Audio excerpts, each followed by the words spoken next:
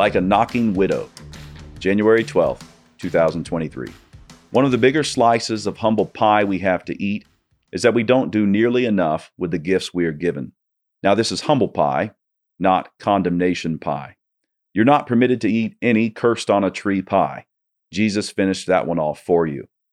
But we do have to face up to the fact that prayer is a blessing and we do far too little with it. Here we are, with access to the one who spins Jupiter like a top and slings its many moons around in circles. We have the ear of the one who straps each and every calf muscle to its companion heel bone, tying them together with more Achilles tendons than any one man could count. This God breaks cedars. He makes the deer give birth, and he listens to us. Jesus said to pray like that persistent widow. There is Margaret, purse in hand. She's making her way to the judge's chambers yet again. She was there yesterday, and the day before, and the day before.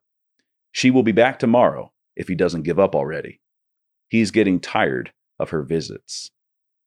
How many blessings have we missed out on because we weren't as steady in prayer as this widow?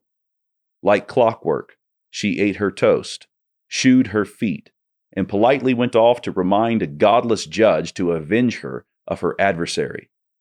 We asked the Lord 4 or 5 times, and receiving no answer, start sleeping through the alarm clock. How many blessings could you have if you had a little more Mrs. Margaret in you?